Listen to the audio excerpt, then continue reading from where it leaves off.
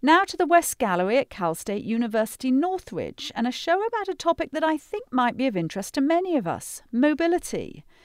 And we're not talking about how to struggle through LA traffic. Rather, we're talking about assisted mobility and how to move when moving is difficult because of illness or injury or aging, and how to do that with some style.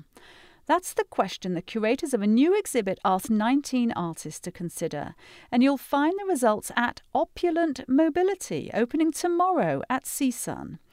There you'll find highly decorative walkers, ancient paintings remade to incorporate crutches, and other imaginative meditations that look nothing at all like the gloomy devices you'll find in medical device stores. Laura Brody is a co-curator, and she joins me in the studio. Honestly, this is something I'd been interested in for a while because I'd looked at assistive technology and thought the devices are great and they're hideous. When you say assistive technology, you mean wheelchairs, walkers, crutches, prosthetic limbs, any of the things that you use to help yourself out in, say, a stroke, to help pull up your socks. There's so many different devices out there. There's kind of a wealth of them, but there's not a wealth of design. They're really, really hideous, most of them. They function. And that's it. So that feeling of being a sort of second-class citizen because you're dependent on some kind of assisted device is made worse because they're ugly. Yes.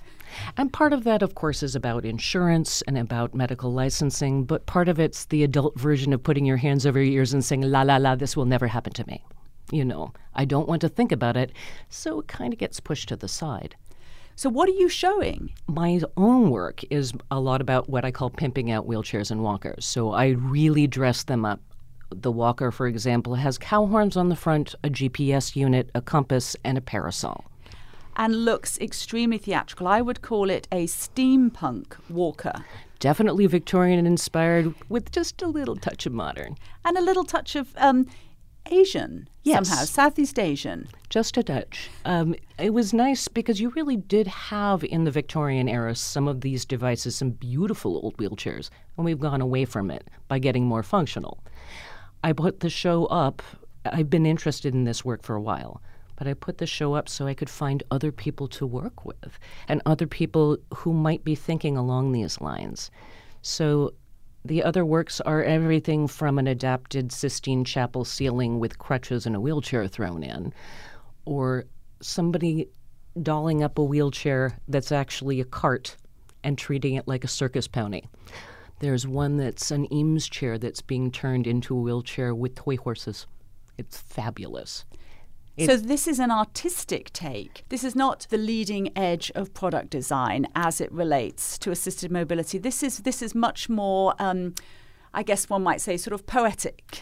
Exactly. But you start with the poetry and then you can start to build it. You know, this is how you get the ideas forth.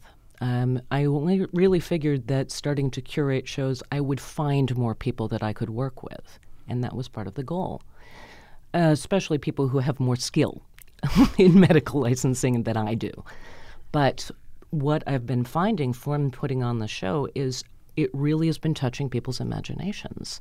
And there's work from all over, from the UK, from Taiwan, from Australia. Beautiful, beautiful pieces and really interesting ones.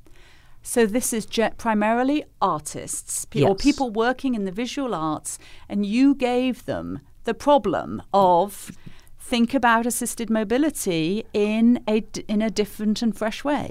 It can be anything from the prosthetics and the assistive devices to how you feel about them. And so some people are putting in work that's about that.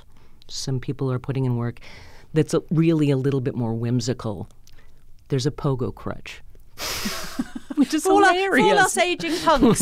Which would be a very bad idea. Very bad, but really fun. Painted safety yellow, of course. You know, why wouldn't it be? I think it struck a lot of people's imaginations, and it's good to get the conversation started because I don't think you can get that kind of design change in the real world without having something to look at and dream about. And what got you dreaming about this? I got to start thinking about that because a former partner of mine, he had a stroke, and I got really, really interested in all of these assistive devices that help people out, but were horrible, just horrible to look at. They were almost insultingly ugly. So then I started thinking about it a little bit more and made my first piece for a friend of mine. He had a leftover wheelchair that he wasn't using, and I dolled it up. I also did it badly. I did a nice job. The upholstery was too thick. He was almost shoved out. I didn't understand enough about the balance he needed as a quadriplegic. So I'm learning more each time I go. I know how much I don't know as I get through this process. I also am learning how few places are accessible. Galleries. Wow. There's so few places to show the work because you can't get the wheelchair in it. So I opened up a big can of worms, let's just say. But it's been really delightful. But this is not your day job. You have a day job. I do have a day job. I make things like chicken costumes for Disney TV. It's ridiculous. But yes. From that comes a sort of, I guess, from that comes, let's just say, a very colourful imagination. Yes. And then you apply that to sort of retrofitting Yes. existing assisted mobility devices. Absolutely.